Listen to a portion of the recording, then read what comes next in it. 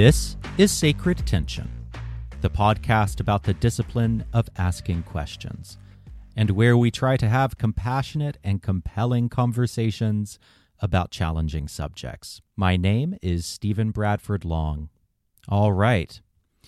Well, the following is a different type of podcast. This is a crossover episode between Sacred Tension and Multi-Faith Matters with John Morehead. Longtime listeners of Sacred Tension will know John Morehead as the multi-faith expert. We've done quite a bit of work together. He has appeared on this show, and I have appeared on his. So this is a moderated discussion between myself, a non-theistic minister of Satan in the Satanic Temple, and the Christian apologist and theologian Randal Rauser. It was a surprising conversation in how much overlap we have, and where we did have disagreements, it was incredibly productive. I am looking forward to having more conversations like this one, because I think that they're needed in this day and age. So listeners can look forward to more conversations like this in the future.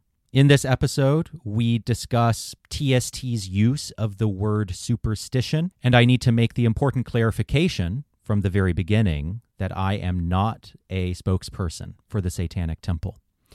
So when I talk about these matters, I am only speaking for myself and not other Satanists. We also discuss belief and unbelief, why I could no longer believe in the core claims of Christianity. And we talk about what qualifies as superstition, as well as just hashing out our differences and similarities.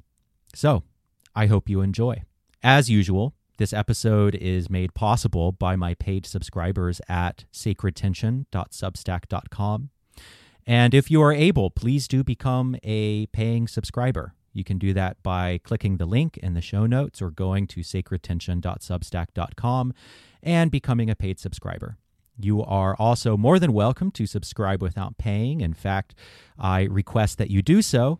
And more than anything, please share this with your friends if you get to the end of this conversation and enjoyed it. And if you can think of someone who would also enjoy it, please use the share button to share it with other like-minded people. Thank you so much for listening, and I bring you John Morehead and Randal Rauser. Enjoy. Well, this is a special podcast, a different kind of one. At least for me, this is a joint podcast between Multi-Faith Matters and Sacred Tension with Stephen Bradford Long. And without any further ado, let me introduce the two gentlemen who will be doing most of the conversation, and I'll be serving kind of as host and may interject some things as we go along here. First of all, I have Stephen Bradford Long, who is a non-theistic minister with the Satanic Temple and host of the Sacred Tension podcast. He has also recently started writing for Substack, and I have appreciated that writing. And Stephen has been a guest on the Multi-Faith Matters podcast several times before. I've been on his podcast. We co-authored an article for a Christian journal, Cultural Encounters, together. So, Stephen, welcome back. Thank you. It's a pleasure. And the conversation partner, Randal Rauser. Randal is a progressive Christian who has written several books on a neighborly engagement with atheism, including Conversations with My Inner Atheist. I love that title.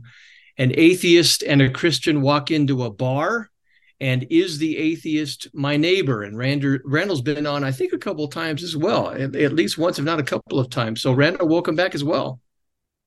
Good to be here, John. Thanks. Well, it's good to bring you two gentlemen together. I think this will be a great conversation.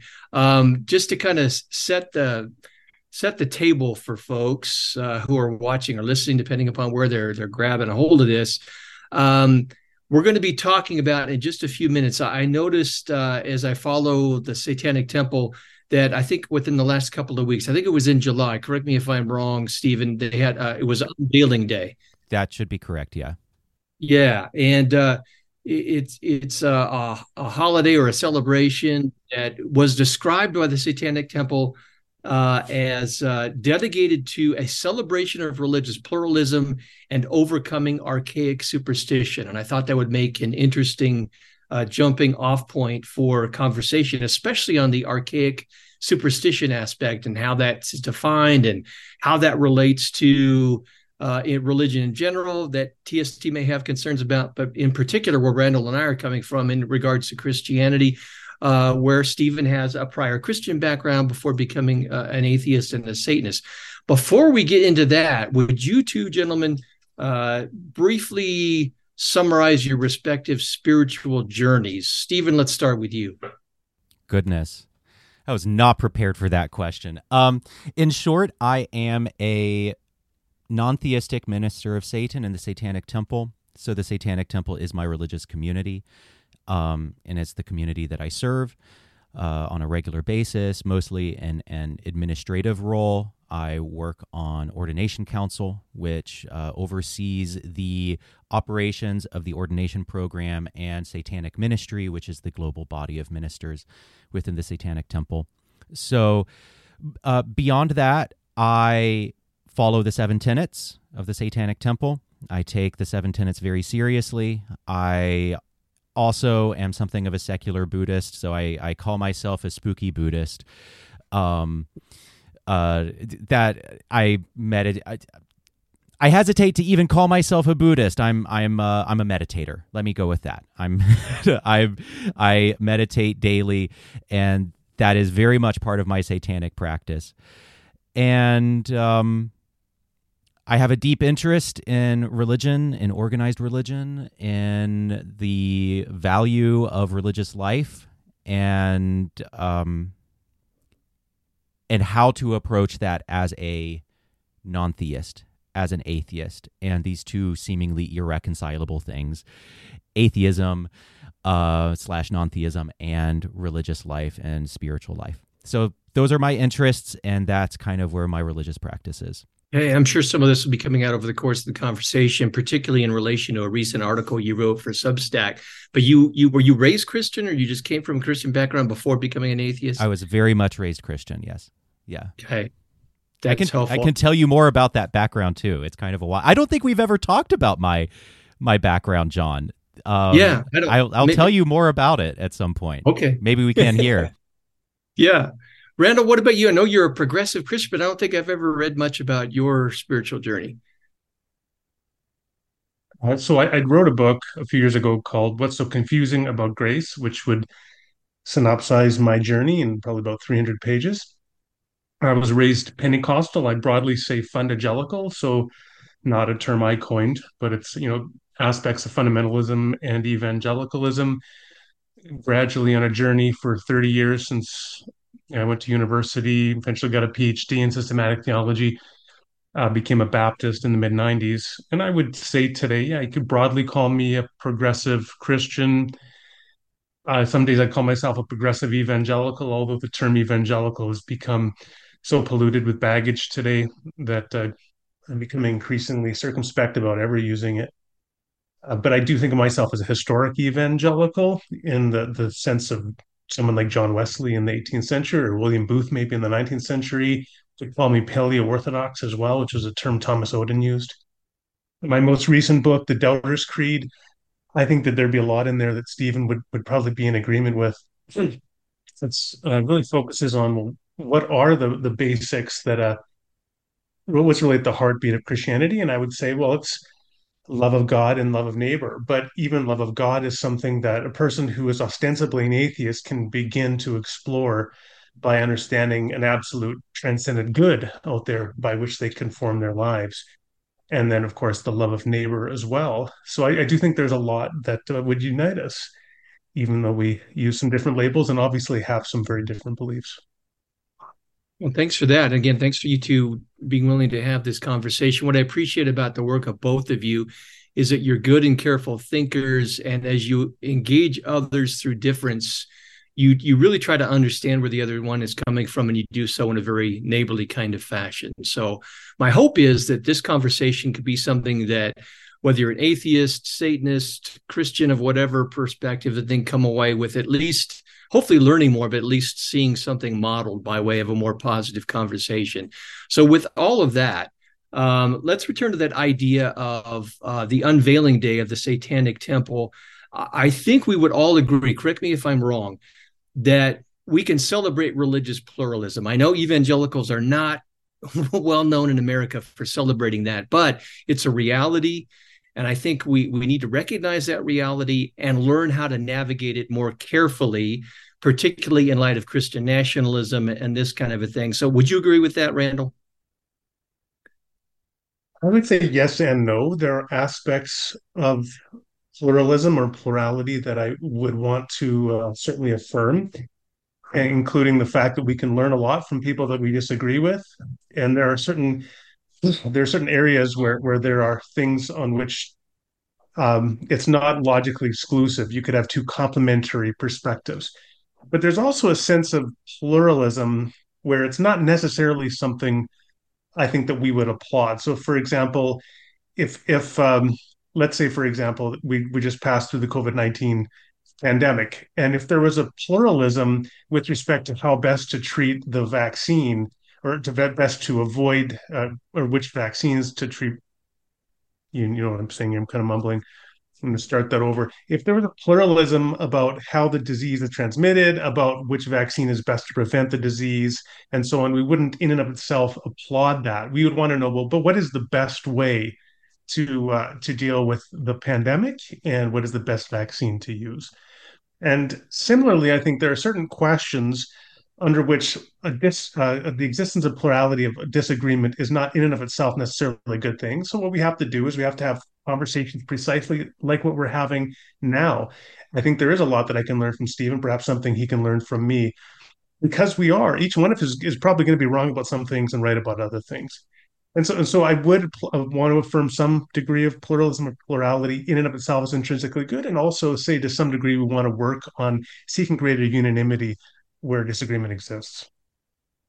You have any response to that, Stephen? So what I've come back to quite a bit as I've thought about this is a book by Jonathan Rausch, who's a writer and journalist I really admire, and he wrote a book called The Constitution of Knowledge. And the basic idea there is that we can practice pluralism as long as we're playing by the same rules. And I'm a firm believer in pluralism, because I think it is the best way to live in a society. But also, I think that we don't have a choice. We live in a pluralistic world. That horse is out of the barn. We can't go back. So we have to figure out how to live in a pluralistic society. We don't have a choice. And Jonathan Rausch's insight is that there is a set of underlying principles that determine that help ensure that we play by the same rules, that we accept that that we all follow the same game of voting, the same kind of basic democratic institutions, the scientific method, etc.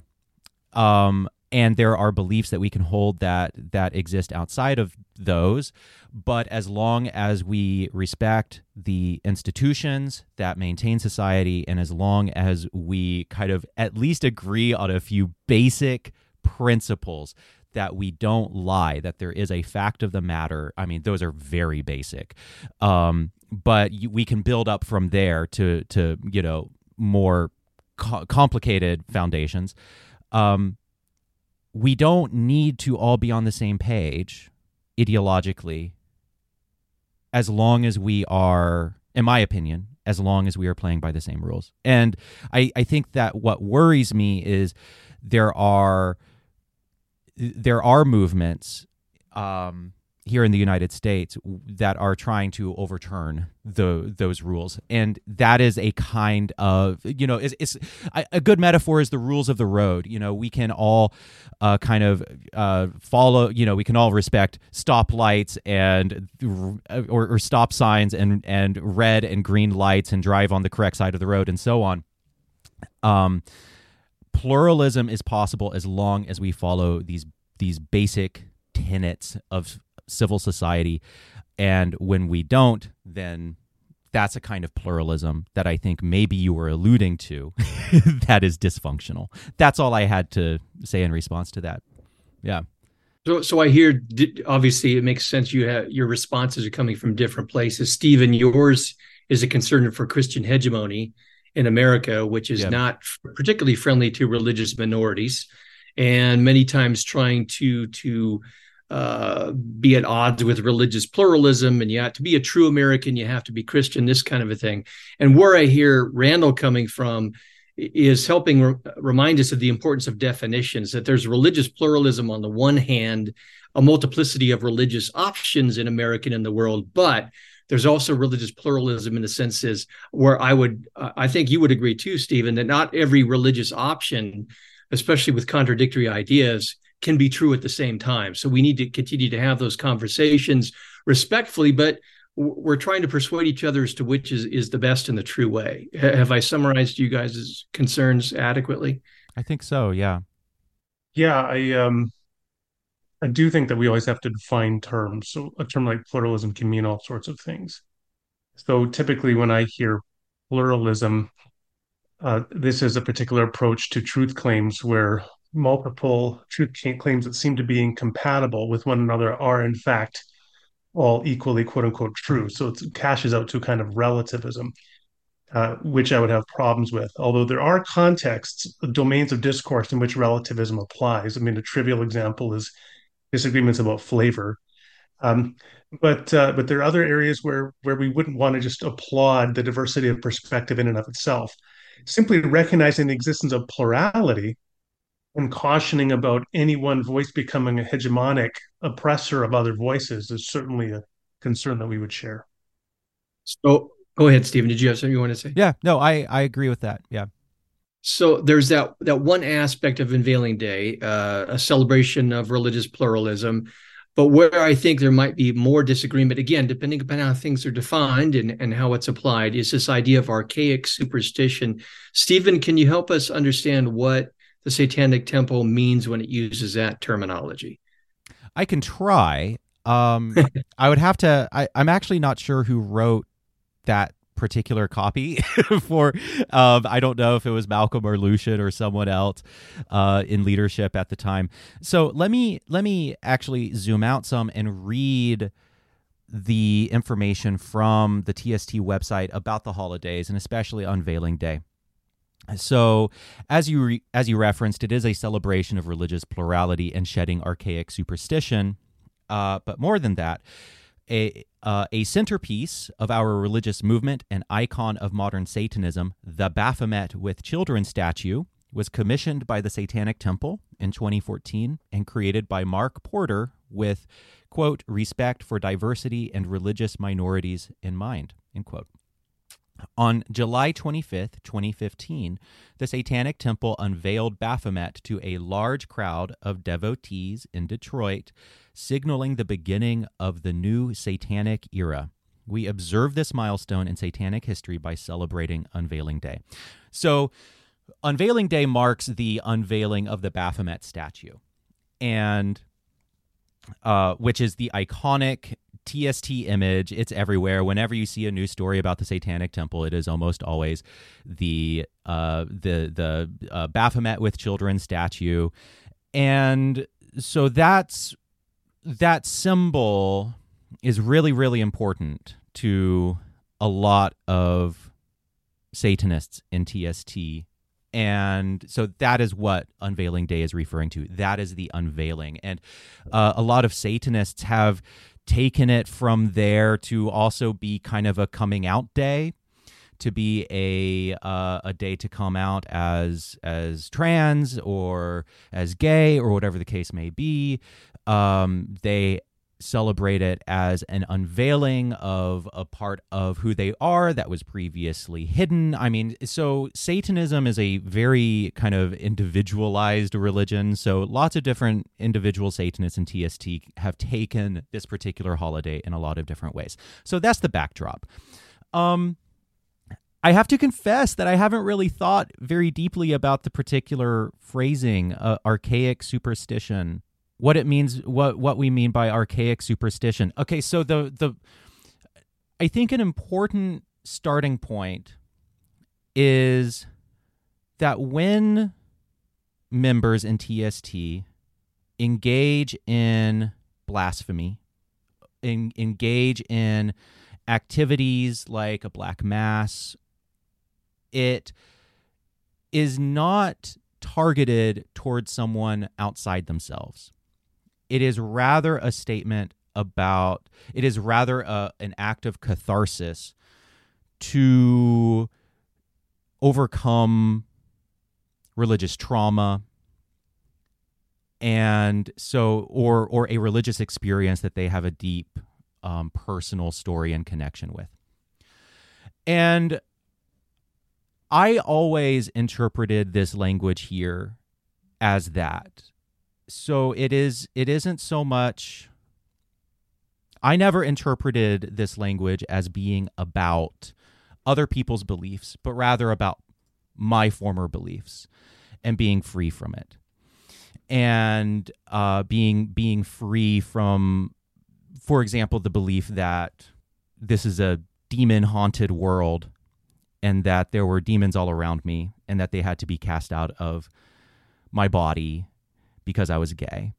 That was an archaic superstition that hurt me. So much of the language and so much of the ritual activities that TST engage in can seem really hostile on their face, but it's a sort of catharsis for the individual, and isn't necessarily a statement about others, although I guess one could extrapolate from there. But for me, I was never really thinking about that when it comes to language like this. It's only about my own personal journey. I guess I'll leave it at that for now. Any initial response, Randal? Any thoughts? First of all, I guess I think it's important to recognize clearly the degree to which many people have been hurt by traditional organized religions or by Christianity. A few years ago, I was reading through portions of the report that was produced by the district attorney inquiry into sexual abuse in the Catholic diocese in Pennsylvania. And so you had these riveting reports of people who were now adults, but over the last 40 years, they'd been sexually abused by priests. And one of them, I remember this lady saying, every time I hear the word God, I think of him, meaning the face of this priest who had raped her.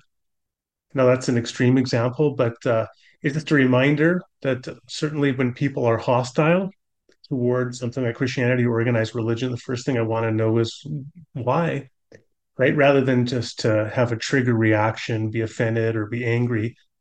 And I suspect in most cases that when you understand more of the context, it will really illumine why the person has the perspective they do. When I hear the language of archaic superstition as a theologian, probably the first thing that pops into my mind was a famous quote from the New Testament scholar Rudolf Bultmann, which I just pulled up here. This is from like the 1940s, I think. He says it is, now he was someone who didn't believe in miracles, for example, this is background. He says it is impossible to use electrical light and the wireless and to avail ourselves of modern medical and surgical discoveries and at the same time to believe in the New Testament world of spirits and miracles. Now, what he's doing there is expressing the perspective of a modern 20th century European skeptic who says, well, in the modern world of science, we can't believe in miracles anymore. I think that's, I don't want to sound too condescending, but it seems to me a benighted assumption on Bultmann's part. He's simply reflecting a cultural perspective of the skeptical early 20th century European. And in fact, people in the 21st century can be leaders at the forefront of science and also be engaged Christians. At my own church, I go to a Baptist church here in Edmonton, Canada. One of our congregants is Axel Hallin, who is a physicist, and he was on the team that won the Nobel Prize in physics. So you can have very intelligent people who are at the top of their game and Christians, and they've integrated these different worlds. So I think we have to be careful. I mean, I appreciate Stephen's clarification, archaic being something relative to an individual's journey. But I suspect for many people, it's going to be broader than that. It's going to be kind of a dismissal of entire perspectives that they now view as archaic. And I would think that there's a significant degree to which our own plausibility frameworks as to what we find credible and not credible are going to always inform that which we consider to be archaic. So I think we just need to have a healthy dose of the self-awareness before we sort of write other people off as too, irrational, for example. Yeah. Okay. So I think that there are two things there that are really interesting that I would want to explore. And the first is that I frequently get frustrated with my fellow non-theists in how derogatory and dismissive they are towards theists. And I'm always really careful to clarify that I don't think that theism means someone is stupid, archaic, thoughtless, low IQ.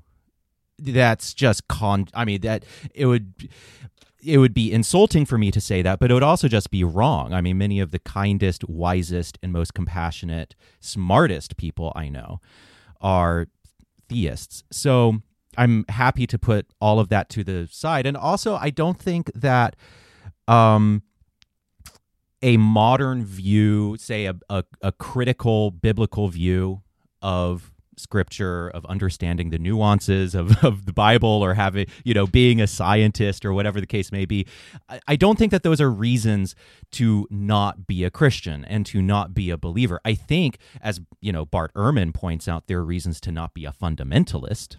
I think there are very good reasons to not be a fundamentalist, but they aren't necessarily reasons to not be a Christian. So I always want to make that really clear. I also think that it is a good thing that modern medicine has supplanted previous modalities of that were rooted in superstition. So there was you can take archaic superstition as a demeaning phrase, and I personally, if I were writing this copy, I would not phrase it that way because I know how it would be read. And I have maybe a greater sensitivity to how things like this are read than maybe some other people. So I wouldn't necessarily phrase it the way it is phrased here. It is also, I take it less as an insult and more as just descriptive. I think it is a good thing that fewer people are being exorcised of demons because they are gay. I think it is a good thing that left-handedness isn't demonized. I think it is a good thing that we have a much better understanding of mental illness and that it isn't demons. People. And the important thing to also, when I say Christians aren't stupid, I also mean that of people in the past. I mean, people in the past weren't stupid. They were working with the exact same brains that we have today. I mean, the exact same hardware that we have today is the exact same hardware they had 1,000 years ago. So they weren't stupid. They were doing the best they could. But it's also a good thing that old superstitions about the world are dying out. I think that's a good thing. And one can hold, so when I hear archaic superstitions, I assume the old beliefs that I'm grateful are less prevalent. A belief in demons a belief in demons that takes the place of a schizophrenia diagnosis. The exorcisms for people who have a different type of sexuality or gender, right? There's and so to me, there's a world of difference between that and that. How do I say this? Let me gather my thoughts here. There's a world of difference between that and a more expansive theism that I see from a lot of progressive Christians. I have no argument with that. What I have an argument with is supernatural claims that are harmful, that are directly harmful, and are resistant to the explanatory march of science. That's what I have a problem with, and for me personally, that is what this phrasing for Unveiling Day speaks to. Does that make sense? I don't know how well I'm communicating this. Yeah, it does to me. Randall, just one second. I also think it's important to keep in mind that the Satanic Temple is a very young religious movement, and so I know you folks are still trying to come together. We're still figuring out what we are. And also on that note, I have to be very clear in saying that I am not a spokesperson for the Satanic Temple. So I am, what I say here is not definitive. I am not the Satanic Pope. I cannot speak satanic ex cathedra. I'm really just offering my own personal perspective as an individual member of TST, as an individual minister. Yeah. I appreciate that. Go ahead, Randall. I would just add, so I think from what I find, a lot of people talking in broadly the area Stephen did in terms of sort of obsolete science and so on, there's sort of and I'm not talking about Stephen here, but what I've encountered from many people, there's a tendency to sort of assume that's just flatly religious, and so that religion or Christianity is linked with the archaic superstition. But just to take one example, one of these things that I think Stephen and I would both call an archaic superstition would be the theory of the four humors, which was an understanding of wellness and the balance of health within the body, which dated back to the ancient Greeks. There's nothing especially religious, quote unquote, about it. And it dominated thinking about health in the body for centuries throughout Christendom. Or you could talk about a Ptolemaic theory of the universe, where the Earth is the fixed center of the universe, and there are these spheres that rotate around the universe, around the Earth, I should say, and then the other planets, the sun, the moon, are embedded within these spheres. That's archaic. There's nothing particularly religious about it. So I would just want to be sure to clarify that, because when you talk about things like demons, it automatically suggests there's sort of a religious overlay. I mean, there's a complex interrelationship between these ideas. The ancient world is, of course, a religious one. It's always religious. In fact, I would say the nature of religion is that even in our modern world, you can hardly escape it, because religion is just meaning making in one sense. And when you have a certain sense of fundamentality, of ultimate reality, that becomes a religious centering force in your worldview. So even if you're Carl Sagan saying, Stephen mentioned the demon haunted world. So thinking of Carl Sagan's book, Carl Sagan says the cosmos is all there is, was, or ever will be. That can become a religious framework of looking at reality through the ultimacy of the cosmos. So, I would just, again, I'm not suggesting Stephen was doing this. I just want to be clear for everybody else listening that the movement from archaic to something better is not a move away from religion to something better like science. I agree. I agree with all of that. Are you familiar with David Dark? In his book, Life's Too Short to Pretend You Aren't Religious? No, but I love that. You need to read it. It's a great book. And he was one of my first interviews for Sacred Tension years ago. But yeah, he makes that exact same argument. And I agree. I take a very broad and expansive approach to religion. Excellent. Stephen, do you have a sense, again, not speaking for TST, but just trying to come to grips with what they are saying so we can speak meaningfully to it and get it accurate, that maybe the phrase archaic superstition is a concern, one, over supernaturalism as an atheist organization, atheist religion, and maybe also anti-science mindsets that yes. many religious people, especially many evangelicals, many fundamentalists do have, particularly in things like evolution and so on. I think, so for me personally, I would say that second point is the most important.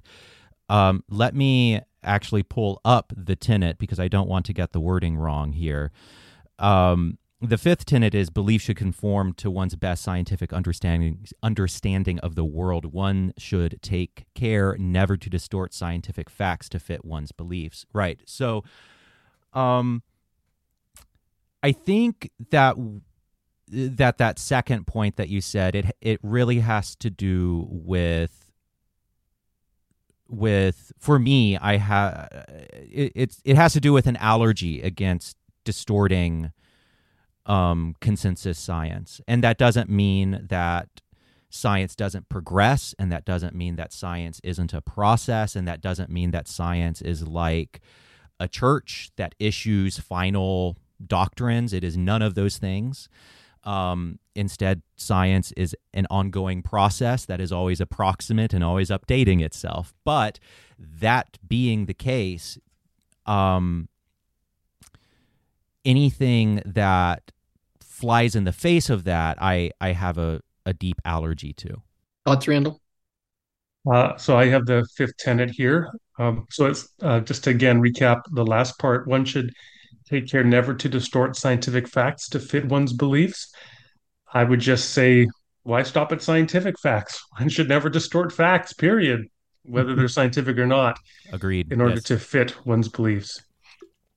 So now I maybe understand, I assume the Satanic Temple is a North American phenomena or an American phenomenon. Is that fair? It started in its origins. Its origins are very American. Yeah. It's international now, but it's very American. Yeah.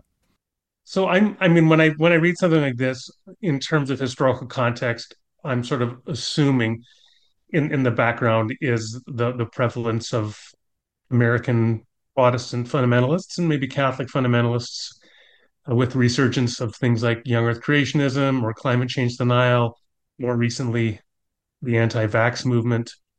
And it could be shaped by those concerns of those as a negative social forces, and I think that's fair. Absolutely. A legitimate concern. But I would just want to say, yeah, as important as science is, it's just facts generally that we always need to be careful about allowing ourselves to distort anything, because by definition, a fact just is a true statement about something. And so we should be careful not to allow our biases, whatever they may be, to distort our perception of truth, whether it's scientific or not. But certainly I would agree with this. And I mean, I think the interrelationship between something like Christian theology and science is very complex. It's not accurately described by the popular warfare myths that are propagated by people like the new atheists, nor is it accurately, I think, really described by people like Stephen Jay Gould, who would argue for a sort of independence model, because doctrine is not sort of the area of values and science is the area of facts. They do have overlap. And Is that's this where you get into the non-overlapping magisteria quote from Stephen Jay so that's Gould? what I'm critiquing is that sort of independence model of NOMA, or non-overlapping magisteria, where you could say one, theology deals with feelings or values, science deals with facts. I think no, they theological claims have overlap with scientific claims, but they're not simply trying to do the same thing as someone like Dawkins would claim. Yeah, I think I would agree with that. Now, Stephen, you recently wrote on Substack about how you lost your faith, and I'm wondering if some of your experience relates to the subject that we're talking about in terms of archaic superstition. And what I found interesting was in your Substack piece, although you've mentioned earlier in our conversation here that you did have some negative experiences growing up in the church because of your homosexuality. Nevertheless, if I understood your Substack piece correctly, it wasn't those experiences that caused you to leave Christianity. It was you said there were simply some things you couldn't believe in anymore. For you, would those things qualify as archaic superstition? Perhaps. It's a good question. In my mind, something like the incarnation of Christ or the virgin birth, and I know that there are many people who would disagree with me on this, but just speaking as myself, I think that belief in the Trinity, all the stuff in the creeds, the apostles and Nicene and so on. I think that those things are quite a bit more complex than mere superstition. I wouldn't call the incarnation of Christ and the resurrection a superstition. It might have elements of superstition, but there's a depth to like the metaphysics there that I hesitate to dismiss as superstition. I don't believe it.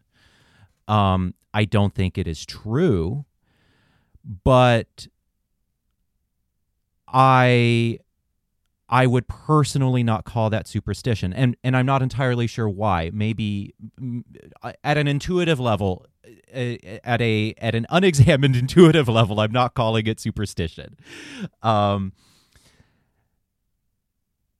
I think that one can believe in the resurrection and have as Randal mentioned, be a Nobel Prize winning physicist or whatever the case may be. I know that the guy who headed up the Human Genome Project is an evangelical Christian. So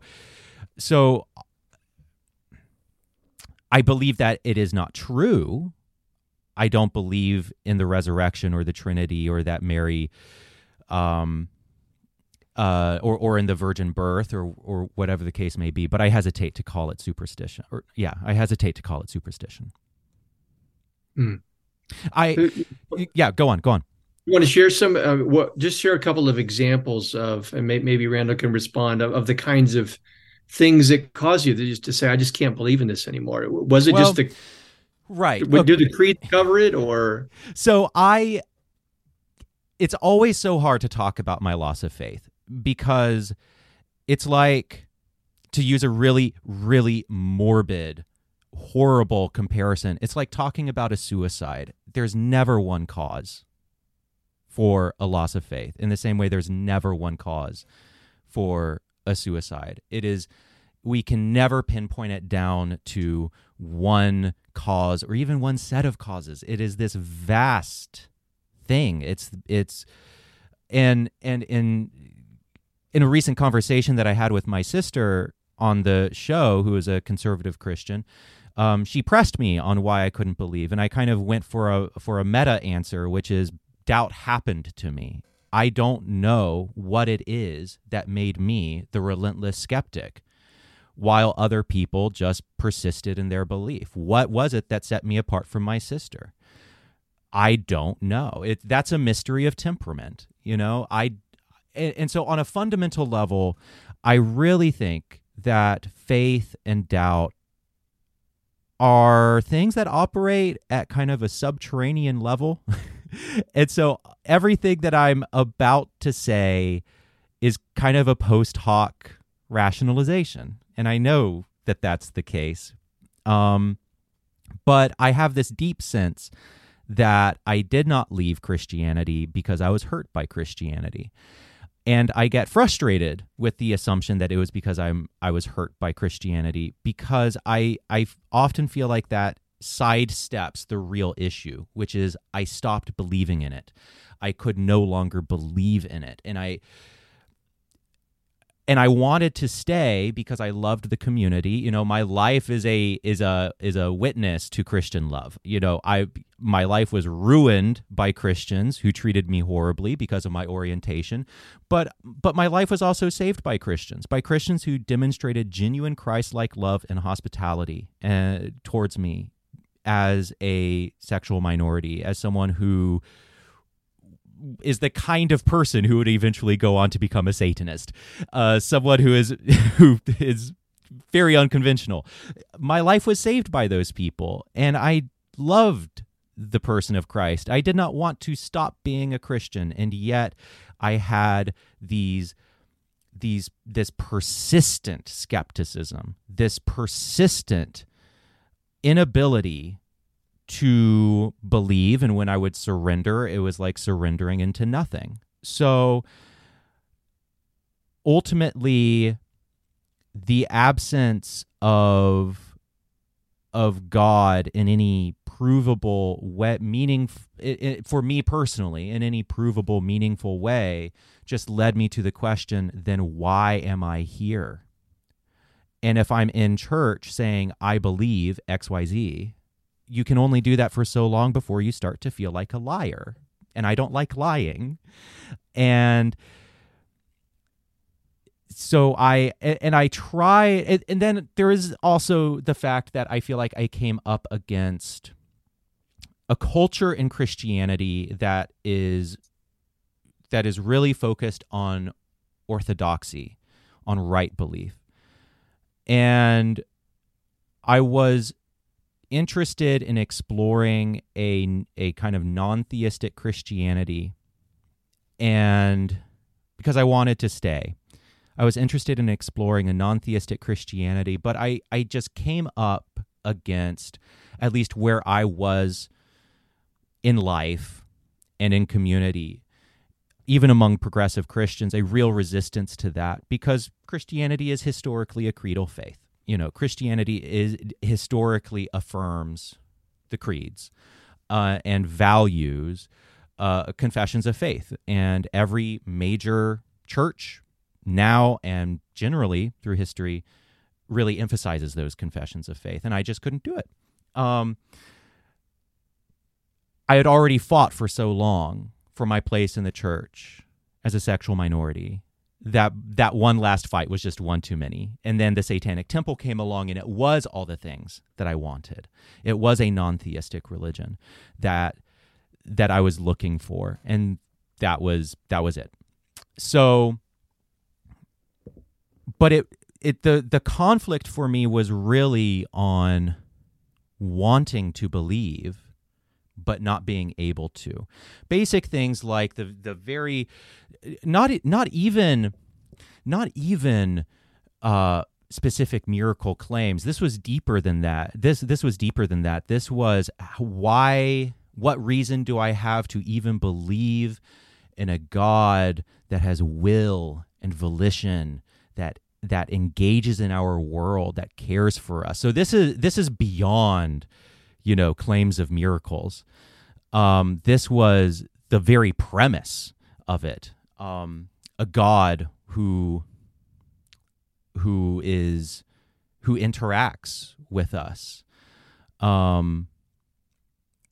I kept feeling like I was.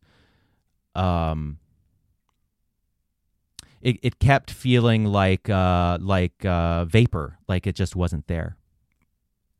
So it was deeper than any specific claim. It was the claim about God himself, any kind of God, any kind of deity. Now I have no argument with God as the ground of being. I have no argument with first cause. I have no argument with, there are a number of philosophical concepts that utilize God in interesting ways that I ultimately have no problem with. But what I do have a problem with is the leap from that to a God who loves me, a God who interacts with the world, a God who moves in mysterious ways. That God is completely invisible to me. Thus endeth the rant. Plenty there to respond to. What do you think, Randal? First thing I would just caution in terms of the use of the word superstition. The superstition does mean a belief or practice which results from ignorance or from fear, something like that. So if one doesn't really believe, as Stephen helpfully clarified here, that he clarified a range of beliefs that he doesn't really believe are born of superstition, which I appreciate. But then the whole language of archaic superstition is questionable language at the outset. Because if a person does have a superstitious belief, then another person, it's tough to maintain that just as a relative perspective. If it's superstitious, then really that other person's belief is presumably born of the same ignorance. Can I interrupt? Really, I'm so sorry to interrupt, but that definition that you just gave, say that definition one more time. Superstition being a belief born of ignorance or fear. I am 100% down with that definition in the context of this description of Unveiling Day. Because if we take superstition as a belief based in fear, then yes, absolutely. That is, I think, something worth overcoming. And to me, that does not necessarily translate to broader religious ideas, right? So for me personally, other Satanists will disagree. But what you just said, that definition rings true in the context of this description of Unveiling Day. Sorry, go on. I could give more. See, one of the things here that your comments has raised is the distinction between the genesis of the belief and the content of the belief itself. So a person could have a true belief, but it is born of fear for some reason, but it happens to be true. Or they could have a belief that is born of fear and is false. So it's helpful to have at the outset sort of a distinction in people's minds, which I suspect many people don't. And here, not just Satanists, but anybody, when we talk about other people having superstitious beliefs, are we clarifying that we just believe that their belief was formed under circumstances that are not truth conducive, or do we also believe that the content of the belief itself is false and indefensible under any schema? And so that would just be something worth thinking about. One thing I really appreciated, I appreciate everything you said. I'm like, got to find things to disagree with here. But one thing I really appreciated in particular is when you talked about doubt and faith being subterranean. I mean, I did my PhD work 20 some years ago in systematic theology with a focus on philosophy of knowledge or epistemology.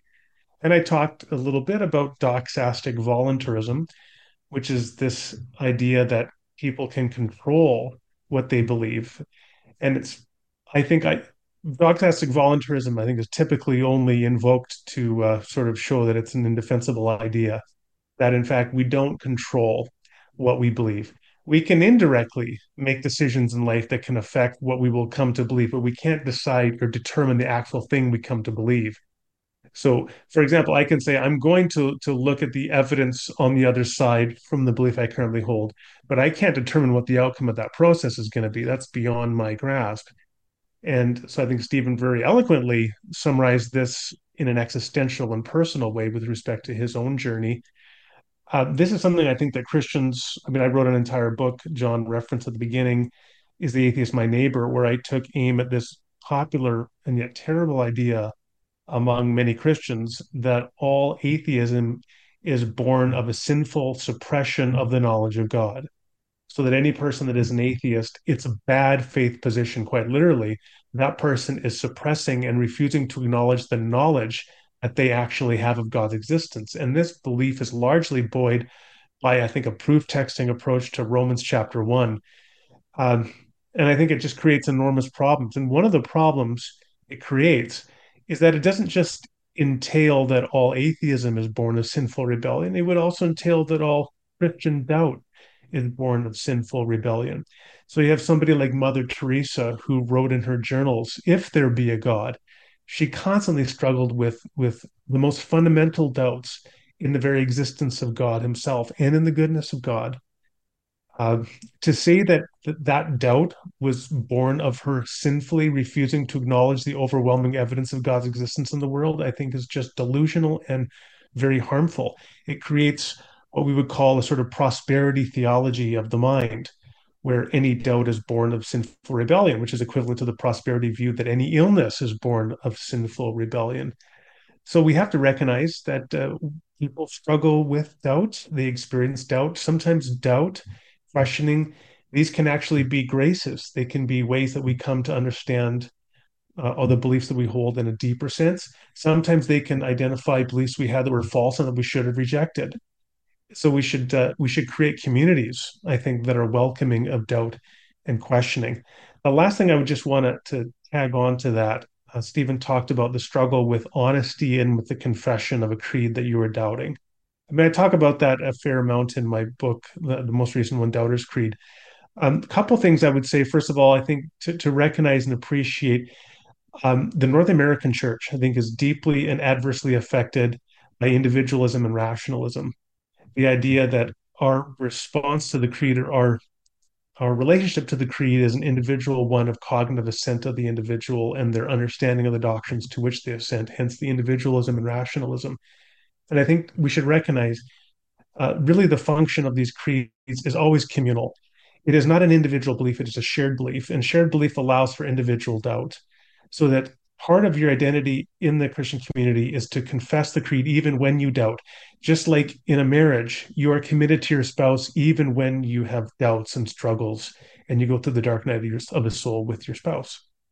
I would like to explore that particular point that you made there, because it's interesting, because my partner has recently completed his very, very, very long conversion to Judaism.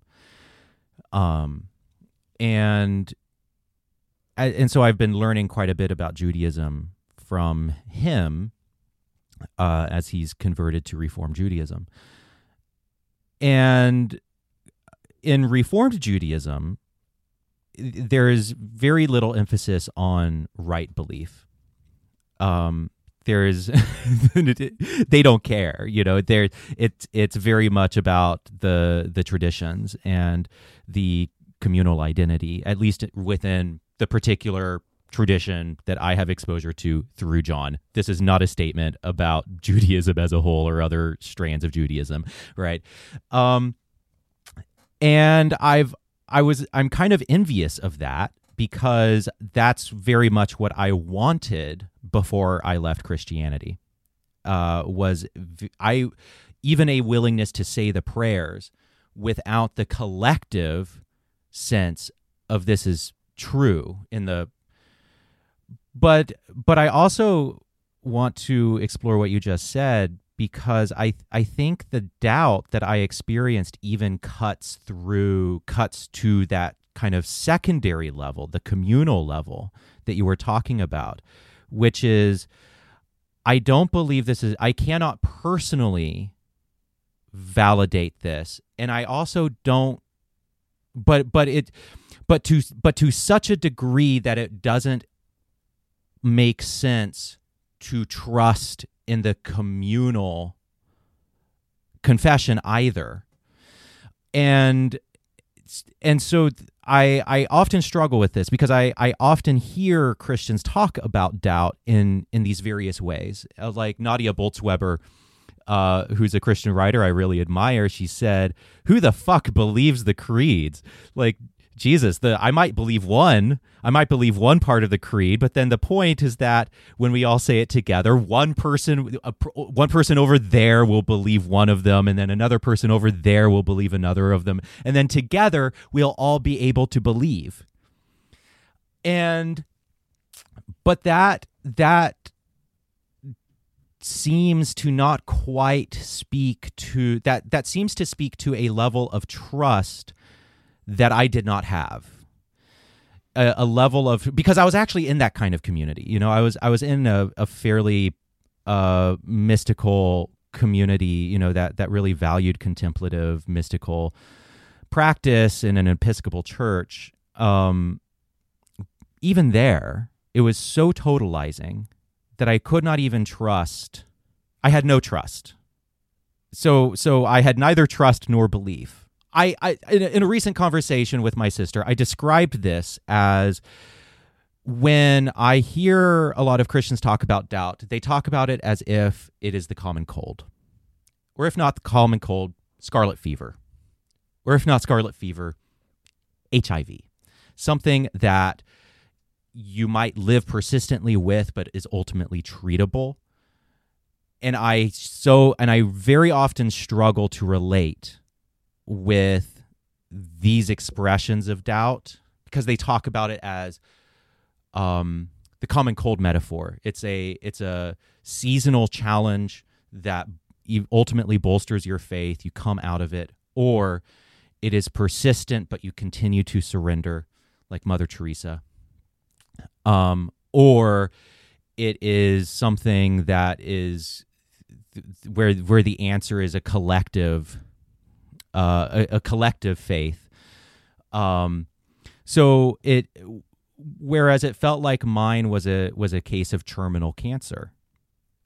And so I really struggle to relate to the ways I hear a lot of Christians talk about doubt. And that isn't to say that I doubt the experience. I believe that people have these experiences. I believe that they are honestly representing themselves, accurately representing themselves, but it's just hard for me to connect to. Yeah, so I'll say a couple things. One, well, first of all, it's everybody's got their own story, and they all decide at what point they just can't continue on with something, and that may have been in your journey at that one. What I like to do at the very least is give other people categories for where they're at in the journey, so that they don't feel compelled to make a decision that they don't necessarily have to make. I would also like to, in one sense, reframe things. I think you've mentioned orthopraxy before, right practice. And of course, it's right orthodoxy is right worship or right belief, as we often think. Um, and they are both important, although certainly for many Christians, particularly growing up, say, evangelical, Protestant, so on, there's a really strong emphasis upon orthodoxy and right belief, I think sometimes to the detriment of orthopraxy. And I like to challenge, I used to be a professor.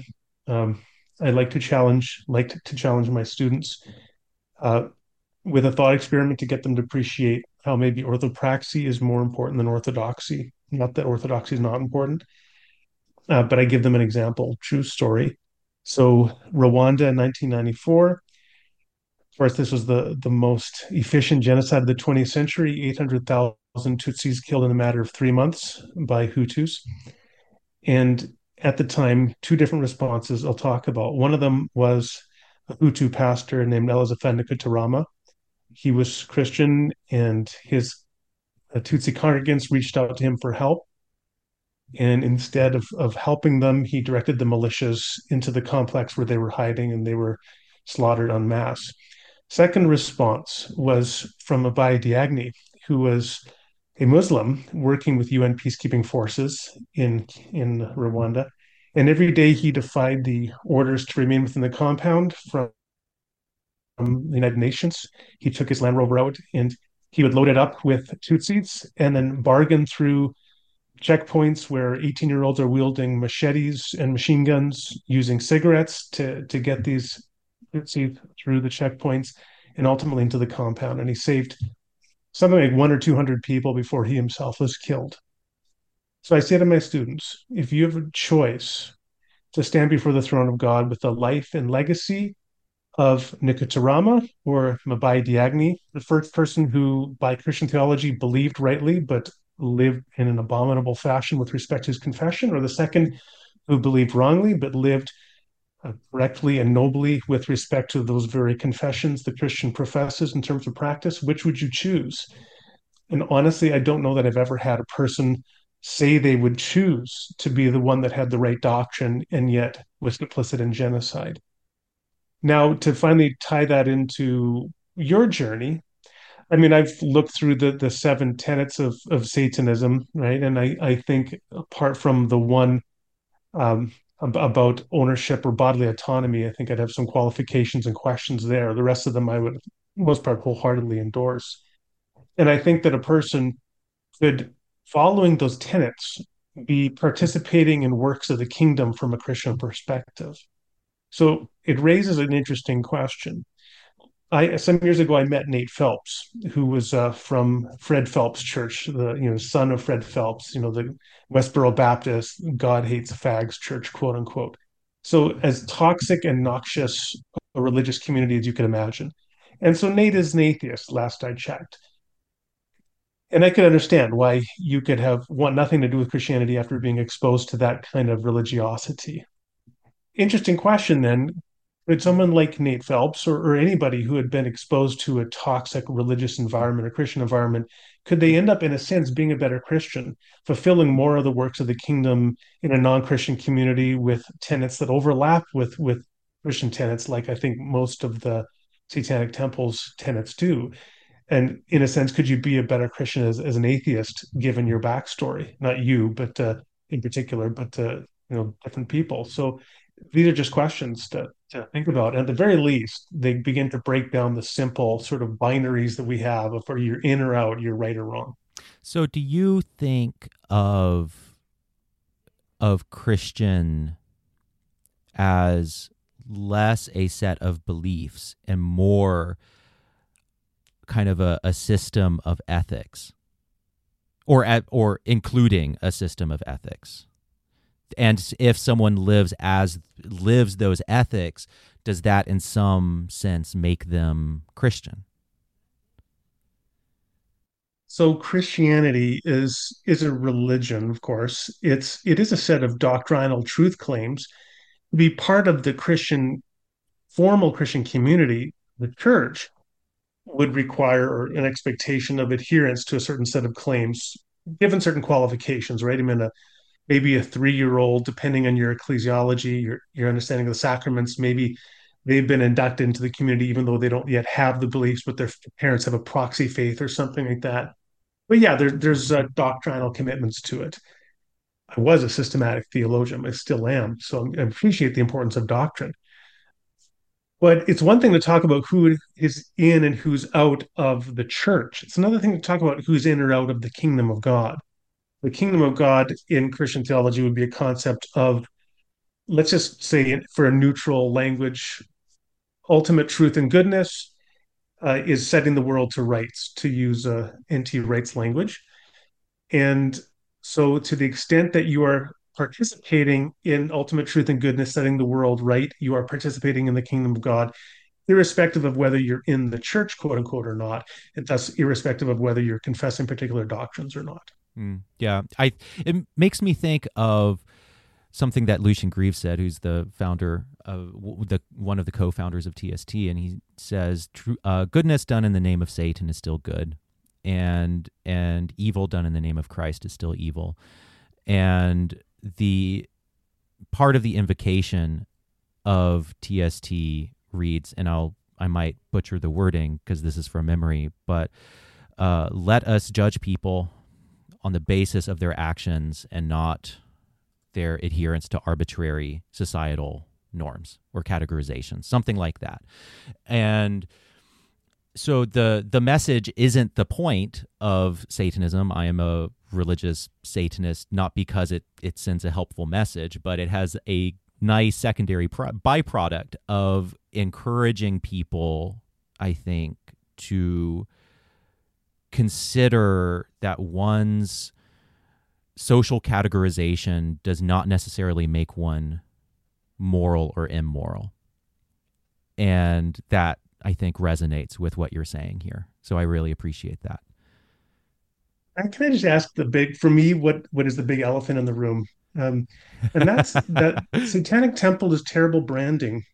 Like, I understand the sense that you talked about earlier of a sort of a reaction to bad experiences and so on. But it looks, in a sense, it appears like a giant troll. Because yeah, the average fundamentalist or Christian or evangelical or Catholic is going to think that you are engaged in child sacrifice and black mass and celebrating evil. And if they read through the tenets, they find that's not actually it at all. I mean, again, I said I'm have questions about your bodily autonomy principle. For example, I want to know how that applies for parents giving their children a vaccine, things like that, and all sorts of other conversations or questions. But most of them I have no real qualms with. And yet, the average person, you're going to have this. It's kind of like me going around to people who think evangelical means Trump supporter, gun wielding xenophobe, and telling them I'm an evangelical, knowing it's going to have all that baggage with them, which does not accurately describe me. So it's kind of at cross purposes, in a sense, for you to use the language of Satanic Temple and the imagery and perception it's going to invoke in other people. Yeah. No, I'm delighted to talk about that. And it's ironic because I have an article coming out tomorrow, which is about exactly that, called The Satanic Conversion. And, I I think that other people go about this way more rationally than I do. I did not fall in love with the tenets, and belief in the tenets is not enough to be, I believe, a member of TST. You have to be a Satanist.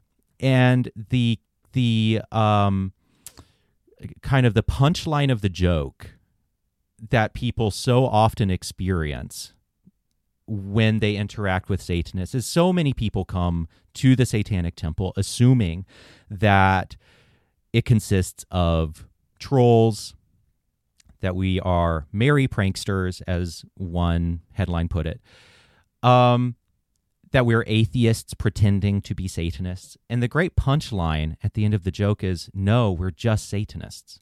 And I'm not anything else. I mean, I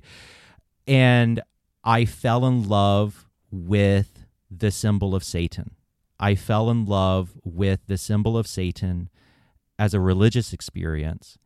And I didn't do it because it was politically expedient. I didn't do it because it was good marketing. I didn't do it to make a point. I didn't do it as a troll. I did it as a sincere act. And so other people, I think, I often think that, and I'm not saying that you are doing this, but I think people writ large often look at me and assume that because I'm a non-theist, they assume that I have no ounce of religious fervor or intuition or that subjective religious life. It's better to say that Satanism is a love affair, and less of a theory, to quote G.K. Chesterton when he said, "Let your religion be less of a theory and more of a love affair." And my Satanism is all love affair, and yes, it makes my life very hard.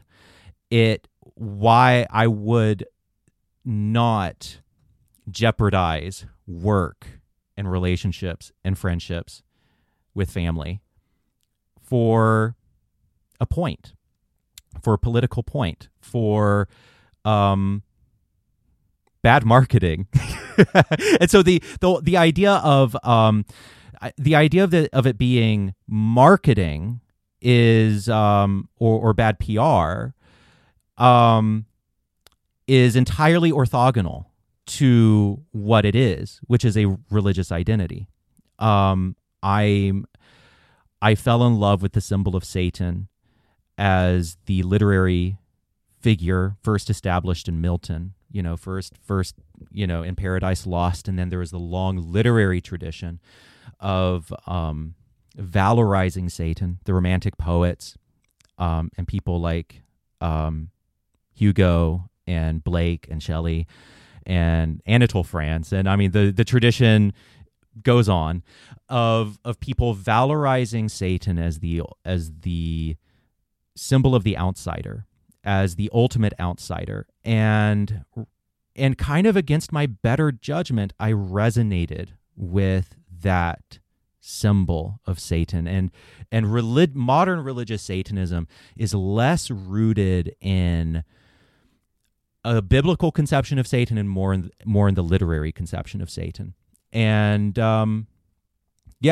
against my better judgment, I related deeply to it, and I was cognizant of the fact that it would work against me, and it does work against me. I mean, when I first converted, when I first joined TST, when I first had my satanic conversion, I decided that I was going to do this all in secret, that it was just going to be for me, and that I was not going to talk about it. And there are a large number of secret Satanists out there who you would never know, because there are very negative consequences to being a public Satanist. And it is dangerous. I do fear for my safety, but I do have to take measures to protect myself because it is dangerous.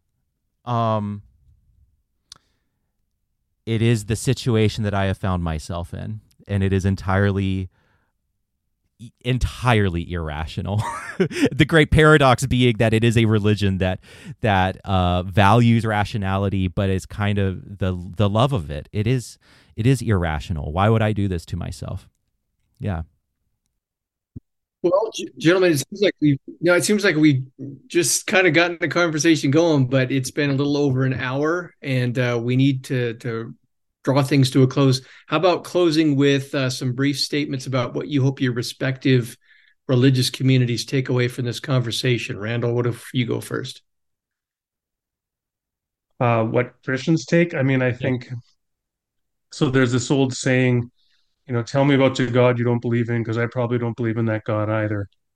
And I think I kind of hear from Stephen that I could say, tell me about the Satan you don't believe in or you do believe in, because maybe I believe in that Satan too, or something like that. It's like once you begin to talk to people time and again, you discover the degree to which there is overlap. I appreciate Stephen's distinction between the biblical view of Satan versus the literary, although uh, growing up in the 80s, listening to a lot of heavy metal, I got to say your logo also looks a lot like Venom's logo of Yes. the goat head of Satan.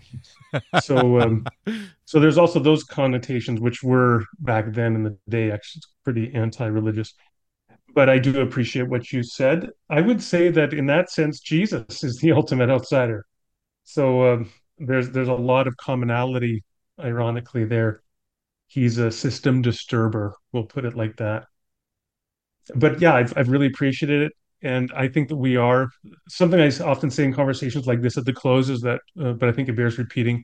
We are in an age of increasing polarization, and like Stephen talks about potentially feeling, you're not always safe with others, and I don't think that's going to get better, sadly, anytime soon. I think it's going to get worse. And I think that what we have to do continually is to seek out conversations and connections like the ones we've had today. And so, John, I want to thank you for hosting it. Stephen, I want to thank you for participating. I thought it's been great. And hopefully others can benefit from it and we can begin to continue to build these bridges. Yeah, I echo everything that you've said there. I think that we're living in a culture of retreat where we are retreating from one another and into little enclaves where we only see the most, monstrous, caricature of each other, of other groups outside of our own. And I think that inevitably leads to violence. I think and so I think our only option is to talk. If we don't use our words, then we use force. And so I'm a really, really big believer in trying to imperfectly demonstrate having conversations across divides. Because very often when I walk away from those conversations, I always discover that the divide is actually much smaller and that we have more in common with each other than we thought. So I hope that our conversation has demonstrated that to a lot of my listeners on Sacred Tension. Wonderful. Randall, Stephen, thank you so much for this first ever combined Multi-Faith Matters, Sacred Tension, Evangelical and Satanist podcast. I appreciate both of you. Hopefully we can do it again sometime. I would Thanks love a to. lot. Thank you.